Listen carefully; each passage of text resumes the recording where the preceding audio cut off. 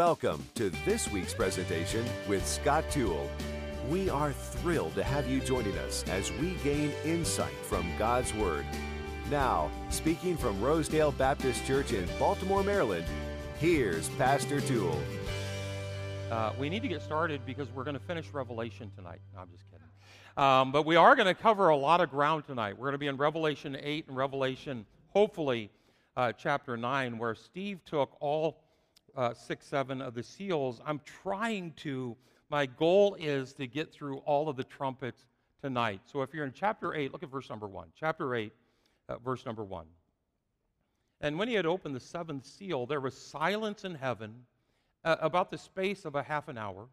And I saw the 7 angels which stood before God, and to them were given 7 trumpets. Seventh seal, 7 trumpets. There's 3 sets of 7s. You have the 7 seals, the 7 trumpets, the 7 vials. And it's not so much that there's 7 seal judgments and 7 trumpet judgments. The 7th seal opens the 7 trumpets, and then the 7th trumpet opens the 7 vials. Kind of like for my 3rd wish, I would like to wish for 3 more wishes, okay? But in reverse, in a negative way. And so that 7th seal is open, and the first thing we see, there's almost a parenthetical pause as those plagues are pounding. Put down point number 1. Notice the prayers. The prayers. Look at verse number 2. And I saw the 7 angels which stood before God, and to them were given 7 trumpets. And another angel came, stood at the altar of incense, having a golden censer, altar of incense, intercessory prayer. And there was given unto him much incense, that he should offer it with the prayers of all saints upon the golden altar, that altar of incense which is before the throne. That altar, that incense, the prayers of the saints. In the middle of the plagues pounding, we have a reminder of the importance of prayer. Psalm 141, let my prayer be set forth before thee as incense. Verse 4, and the smoke of the incense which came with the prayers of the saints ascended up before God, as plagues are pounding down, prayers are ascending up before God out of the angel's hand. Put down underneath that the supplication. The supplication. Incense, prayers of the saints, offered to God, much incense, the prayer of all the saints. Understand that Revelation is a very practical book. Prophecy and prayer and prophecy. Prophecy and prayer and prophecy, they go hand in hand. Revelation starts with prayer. I, John, was in the Spirit on the Lord's day. Revelation ends with prayer. Even so, come, Lord Jesus. And so, prayer and prophecy, prophecy and prayer, with all of the persecutions and problems that first century church was going through, they were being plagued. They were being pounded, the martyrdom that was mentioned by Steve. And then, as they're seeing prophetically the end-time plagues, the end-time tribulation, well, I can see a lot of people saying, you don't have a prayer. And I think God is here saying, hold up, that's exactly what you have. We always have prayer. I think one of the problems in Revelation is when you get into it, it turns into a mental entertainment or a mental exercise rather than people talking about current events and people talking about political happenings, newspaper headlines. They talk about the climates, the dates. But it should promote practicality. It absolutely should promote a prayer. I think it was the first time I was going through Revelation, which the first time we went through it was in 2007. I think a lot of people were here back then. Second time we went through it was 2012. This third time we're going through it is 2000. We're going to go through it a fourth time, 2032, and so stick around. But anyway, the first time I was going through it, I had a fellow that was stopping by every Monday morning for counsel. That's what he called it. He never would stop talking, and so I wasn't able to. But talking about how the stress and struggles and different family, and he would always get back to prophecy. Always get back to prophecy and the dates and the headlines and this and everything else. And the fellow only probably came to church twice a month, maybe once a month, twice a month. And I was always prodding. And one of the things that'll help your family is a threefold cord is not easily broken. Christ has to be in the center of it. And no matter how far apart you are, if you're heading to the Lord, as you head to the Lord, you grow closer together, and still no impact at all, still only once a month, maybe twice a month. And till one Monday morning, I finally stopped as he's talking about Christ is going to come back anytime, and here's this, and the United Nations, and all of this is going on, and I finally said, "Do you really believe that Christ is going to come back soon?" "Yes, this week." "Yes, probably today, possibly." And I said, "Well, if you truly believe that, then where were you yesterday during church? If you truly believe he's coming back, then where were you the week before in church?" And I usually ramp up really nice, really nice, really nice. And then hard, but anyway. And where were you? And the verse that I quoted is, "We're not to be forsaking the assembling of ourselves together as the manner of some is, but exhorting one another, and so much the more, as you see the day approaching." And so prophecy without practicality has no profitability. Prophecy without practicality has no profitability. If all it is just a curiosity and, boy, what an interesting discussion and mental entertainment, but we have no practical actions from it, all Scripture is given by inspiration of God and is profitable for doctrine, for correction, for instruction in righteousness, that the man of God, I missed one, might be thoroughly furnished unto all good work. There is always practicality. And so revelation from God is always tied to interactions with God. Prayer, prophecy, prayer. Revelation from God is always tied to our interactions with God. The psalmist said, "Open thou mine eyes." Well, it was an interaction with God. He's supplicating. "Open thou mine eyes that I may behold," revelation, "that I may behold wondrous things from thy law." And so the supplication and prayer, there's a pause, plagues pounding. There's a pause to highlight prayer. Put down number 2, the silence. The supplication, the incense, the altar, the much incense ascending up before God, prayers of all the saints, but then also the silence. During this time where there's noise everywhere, there's plagues everywhere, there's pain, problems everywhere. Verse 1, "And when he had opened the seventh seal, there was," say it with me, "silence in heaven about the space of a half an hour." And I really believe that this is showing us that God is so interested in our prayers, he's turning down the volume of the noise, and he's turning up the volume in our prayers. It's almost as if God's leaning, listening, but he's wanting to hear. I don't think that everyone in heaven was still as a statue and that all of the plagues stopped for a minute. I think it's a parenthetical pause showing us the importance to God that he's placed on wanting to hear the prayers of his saints. He turns down the noise and he turns up the volume of our prayers. Our Father which art in heaven is fully focused when we pray. That couple that's head over heels in love, I'm looking at Rebecca and Michael, but when they're out on a date and they're just fixated, they have stars in their eyes, and they may be at a busy restaurant where there's dishes clanging, there's people bustling, and there's people talking, but they're so captured by that other person, they don't hear a thing. They're the only ones in the entire place because they're so in love with each other. And I really think that's what it's talking about here. God's so in love with us. Well, he's so in love with us, he wants to hear us pray. He's leaning forward, almost shushing. You've done it when something on the radio is coming across, maybe news or sports scores, and someone's trying to talk to you during that time. It's almost a shh, and you're turning up the volume. It's that type of a deal. Maybe the TV, and there's an action scene, a pivotal part, and someone's trying to ask you a question, and you're turning up the volume. I think it's that. The prayer. He's hushing the noise, and he's turning up the volume on our prayers. God loves it when his people pray. He created us for fellowship and interaction and friendship. He wants to hear our prayers. I do think that a lot of times we get so caught up in the mechanics of prayer. I pray to the Father, through the Son, in the power of the Holy Spirit. That's the only way to pray. We get caught up in the mechanics.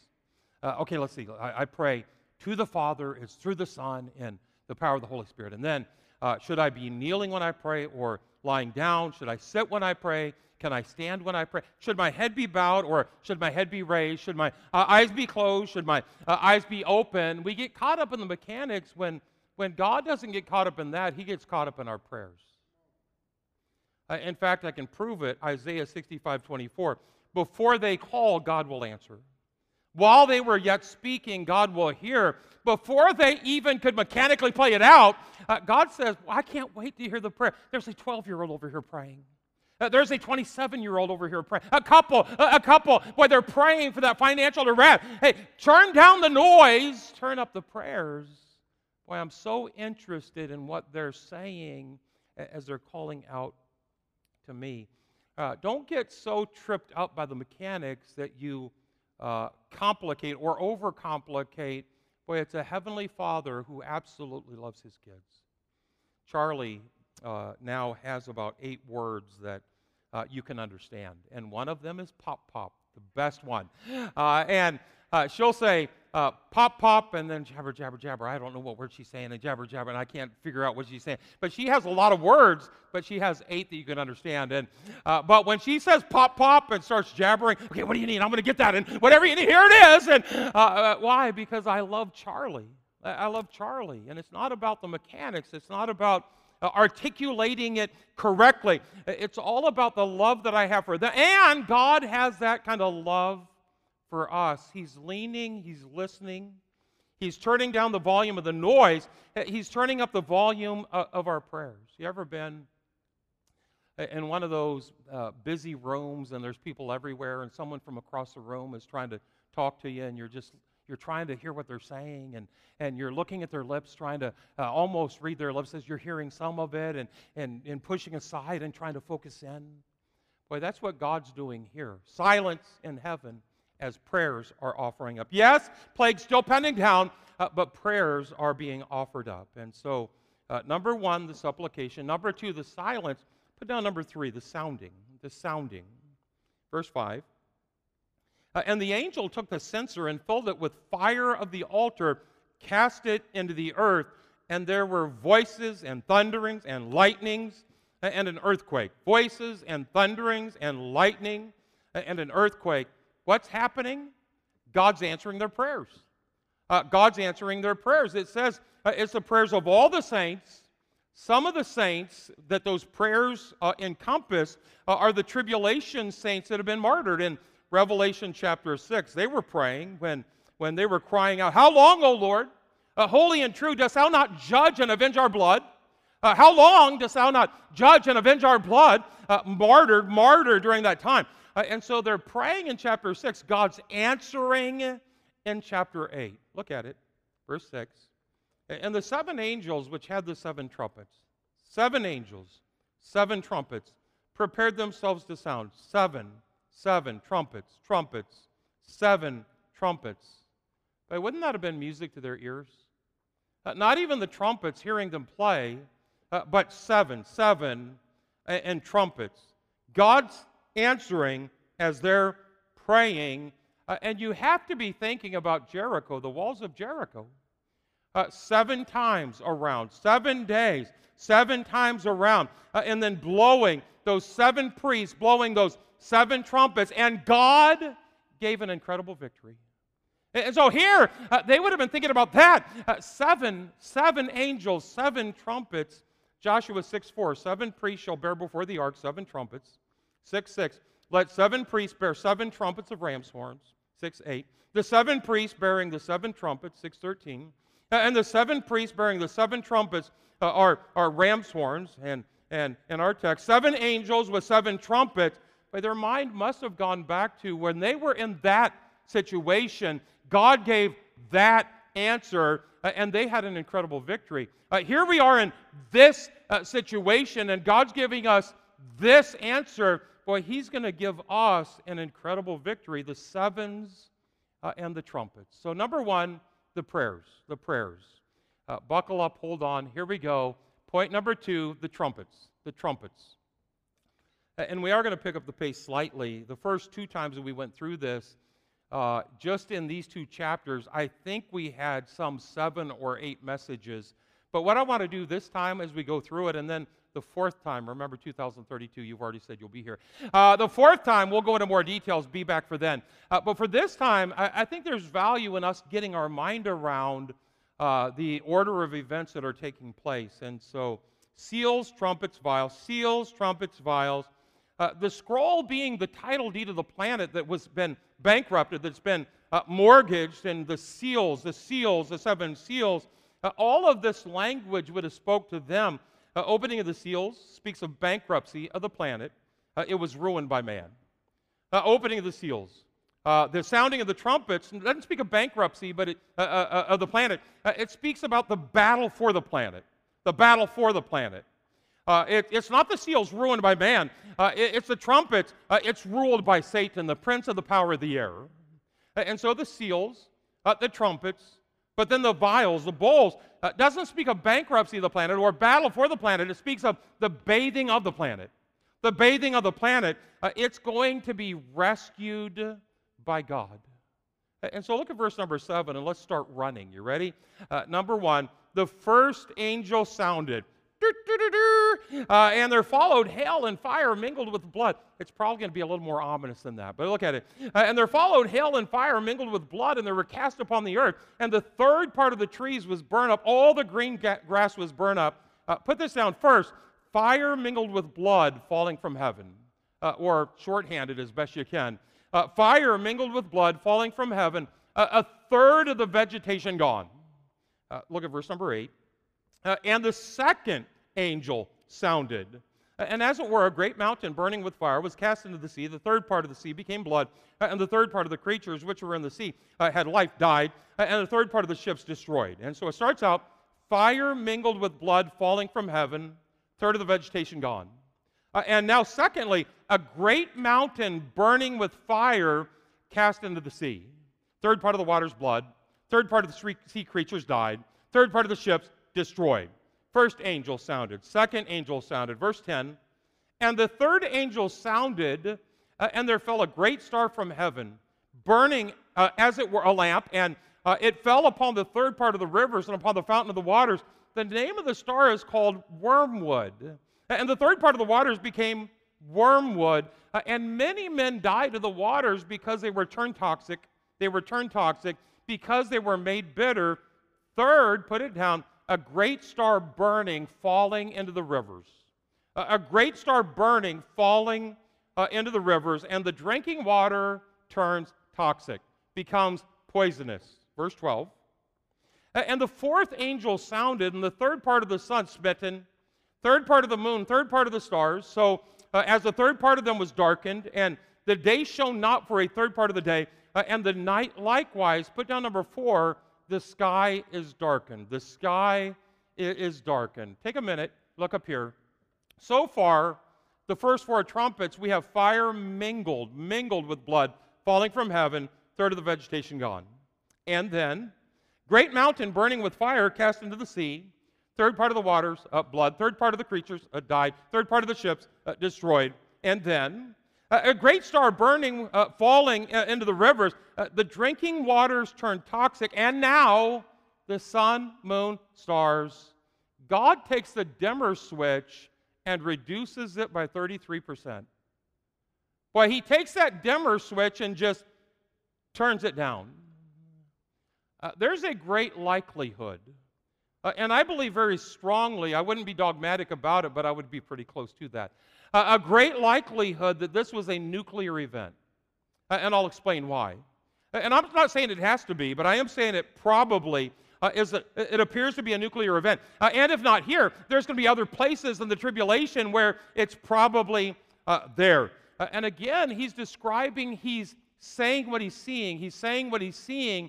He's expressing it phonetically. Phonetically, he doesn't know the word nuclear. No one would know it for 2,000 years. And so he's writing what he sees. Verse 8, and the second angel sounded, and as it were, it's as it were, a great mountain burning with fire cast into the sea, third part of the sea become blood, as it were, and 10. And the third angel sounded, and there fell a great star from heaven, burning, as it were a lamp. And so the question of, Pastor, do you really think this is going to happen? Yes. Yes. You might as well ask me, Pastor, do you really think God created the heaven and earth on 6 days? 6 days, yes. You might as well ask, Pastor, do you really believe that God even created? Yes. Do you really believe Jesus Christ died on? Yes. Do you really believe we're sinners? We need to be? Yes, yes, yes. Faith cometh by hearing, hearing by the word of God. And I settled a long time ago that this is the word of God. This is going to guide and guard my life. The word of God is going to shape the ministry of Rosedale Baptist Church. And so I guess the question would be more, someone posed, well, Pastor, I take it more literally. I think that great mountain burning with fire that was cast down is a meteorite. And my objection would be, you've already allegorized it. Because it doesn't say a meteorite, it says a great mountain with fire. And so if you want to take it absolutely literally, even though it says as it were, he's writing it phonetically, then is it Mount Rainier, or is it one of the Rocky Mountains, or is it Mount Vesuvius, or is it Mount St. Helens? Which mountain is it? If we're going to take it literally, and maybe that's what it is. I get that.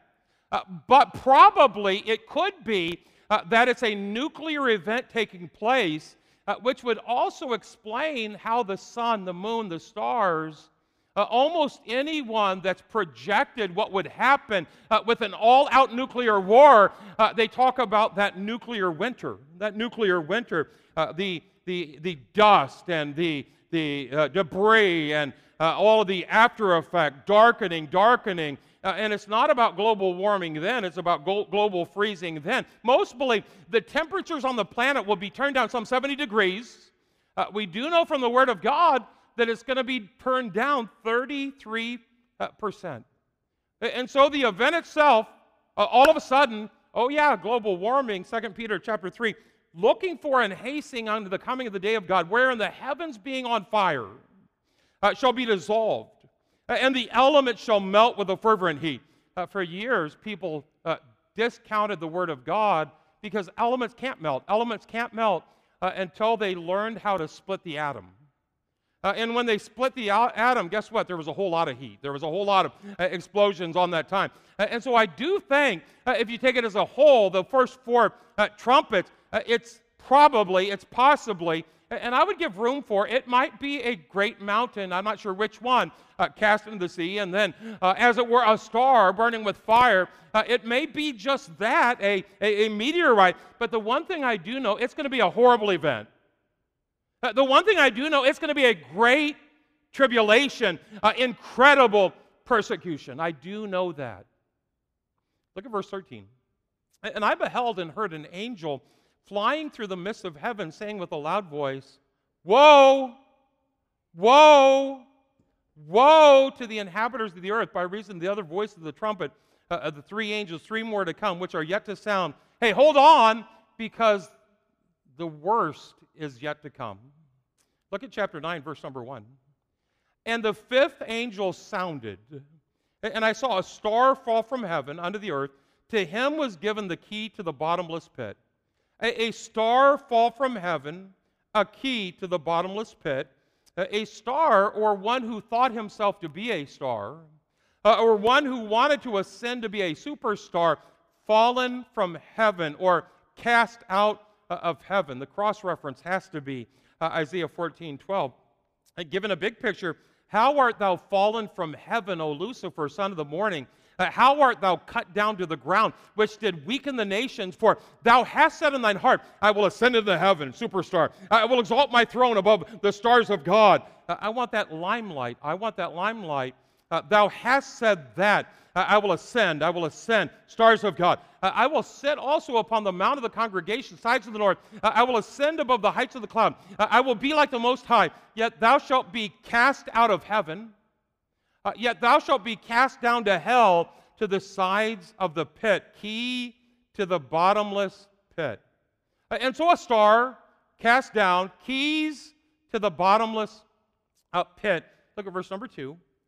And he opened the bottomless pit, and there arose a smoke out of the pit, smoke out of the bottomless pit, as the smoke of a great furnace, and the sun and the air darkened by reason of the smoke of the pit. And there came out of the smoke locusts upon the earth, and unto them was given power as it were, as. And so I don't know that we can speak definitively exactly. He's saying what he's seeing. He's writing phonetically, but we can imagine that it's going to be horrific.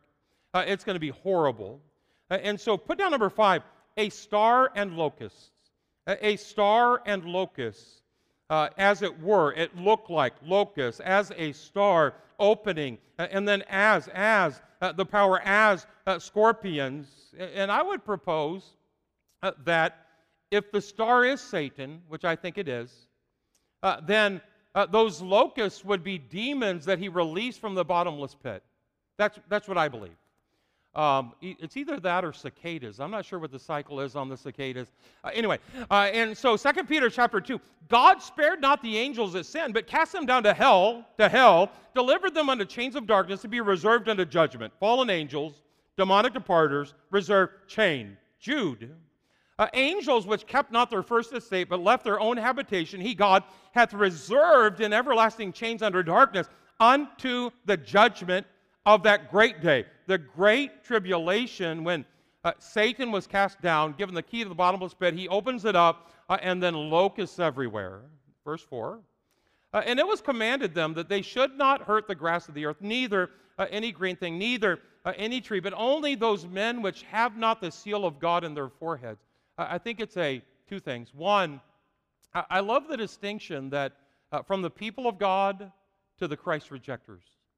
The plagues are pounding them. Why? Because they come to shake up the planet, to wake up his people, and to make up a new heaven and a new earth. And so there's a distinction. There's a gap there, not on them, but on them. It's a lot like the plagues in Exodus, in Egypt, how there was a distinction made. Verse 5. And to them it was given that they should not kill them, but that they should be tormented 5 months. Their torment was as the torment of a scorpion when he striketh a man. And in those days shall men seek death, and shall not find it, and shall desire to die, and death shall flee from them. If you've ever had dealings with, or yourself personally, severe pain and severe illness, boy, it gets to the point where, God, take away the pain or take me away. Take away the pain or take me away. They had no choice here. They sought death. They desired death, but they could not die.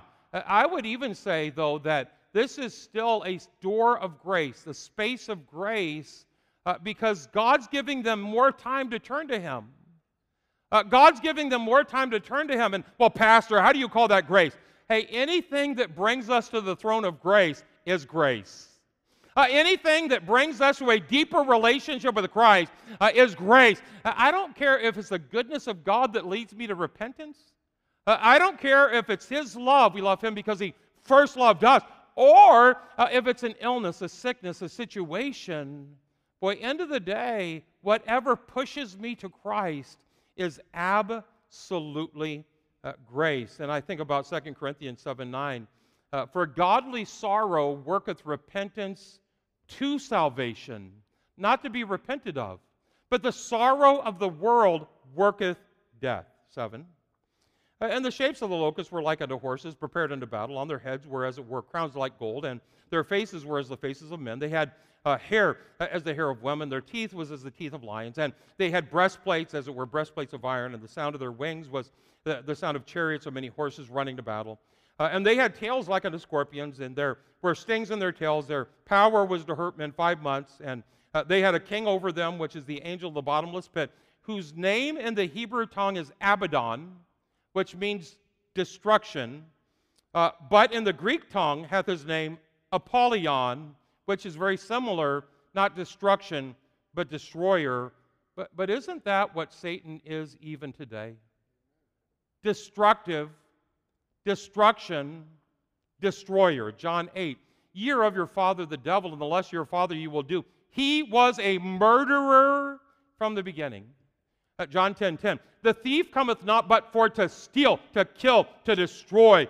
And of course, 1 Peter 5:8, be sober, be vigilant, for your adversary, the devil, as a roaring lion, walketh about, seeking whom he may devour. Destruction, destroyer. And the thing is, Revelation simply gives us a picture vividly of the devil doing physically to them at that time a lot what he's doing to people here spiritually, here individually, internally, now in this time. He's destroying marriages.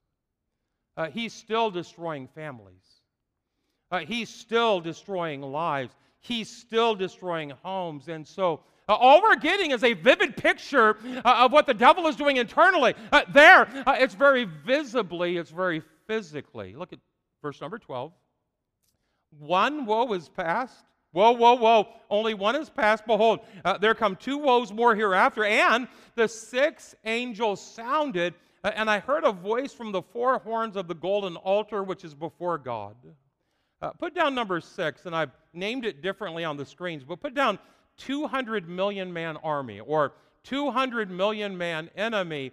The principle I want to try to portray in the next 1 minute is that the irritation comes to cause inspiration in order for us to come to Him for salvation. Well, all of this is happening. If God can't get our attention with goodness, if God can't get our attention with His Son dying on the cross for us, then He ends up turning up the heat. He ends up turning up the heat. And the tribulation is all about, He wants to shake up the planet, to wake up His people in order to make up a new heaven and a new earth. Let's finish it off. 14, saying to the sixth angel which had the trumpet, loose the four angels which are bound in the great river Euphrates, and the four angels loose which were prepared for an hour and a day and a month and a year, for to slay a third part of men. There's not a whole lot left. A third part of men. 16, and the number of the army of the horsemen were, if you remember, before it was 100,000 thousands in heaven praising and worshiping. Here, this army is 200,000 thousand, 200 men. John must have dropped his pen because there wasn't 200 people in the world at this time. Look at 17. And thus I saw the horses in the vision, and them that sat on them having breastplates of fire and of jacinth and brimstone, and the heads of the horses as it were heads of lions, and out of their mouths issued fire, smoke, brimstone. By these three, the third part have been killed by fire, by smoke, by brimstone, which issued out of their mouths. For their power is in their mouth and in their tail. Their tails were like unto serpents, and had heads, and with them they do hurt.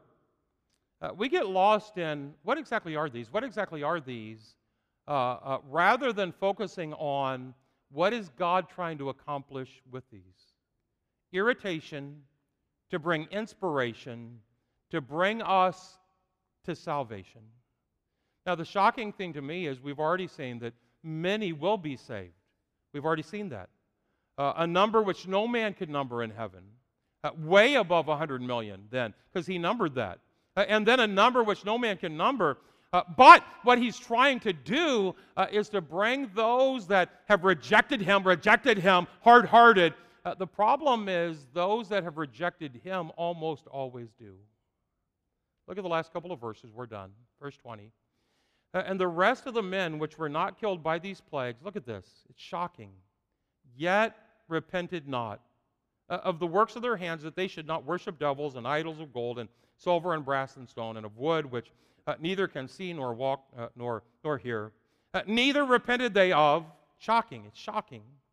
They didn't repent, they didn't turn to Him. They didn't repent, turn to Him of their murders, nor of their sorceries, pharmakia, drugs, nor of the fornication, it's the word porneia, pornography, nor of their thefts. And I'm always shocked by the plagues and problems get so bad, and some will never turn to our God who's so good. He's so good. I think about when Christ was talking to the Pharisees and He said, we have piped and ye have not danced. We have mourned and ye have not lamented. We've tried both sides. John the Baptist came neither eating or drinking, and you said, he has a devil. The Son of Man came both eating and drinking, and you're saying, behold, a gluttonous man, a winebibber, a friend of publicans and sinners. Hey, it doesn't matter what we do. It seems like those that reject Christ almost always do, almost always will. And here, God's going to great lengths to shake up the planet in order to wake up his people. And eventually, he will make up a new heaven and a new earth. If you don't remember anything tonight, remember this. In the middle of all the noise, all the commotion, by all the parade of plagues pounding, from God, hey, turn down the volume of the noise. Boy, there's a little boy over here praying. There's a couple over here praying. Boy, I want to hear what they have to say. I want to hear their heart. I love them. I want to hear their voice. Turn down the noise and turn up our prayers. And that is today's message. We invite you to tune in next time with Scott Toole as he presents another message from Rosedale Baptist Church. For more information about today's presentation or about the ministries of Rosedale Baptist Church, go online to rosedalebaptist.org. That's rosedalebaptist.org. Join us again next time as we study the Bible chapter by chapter, verse by verse.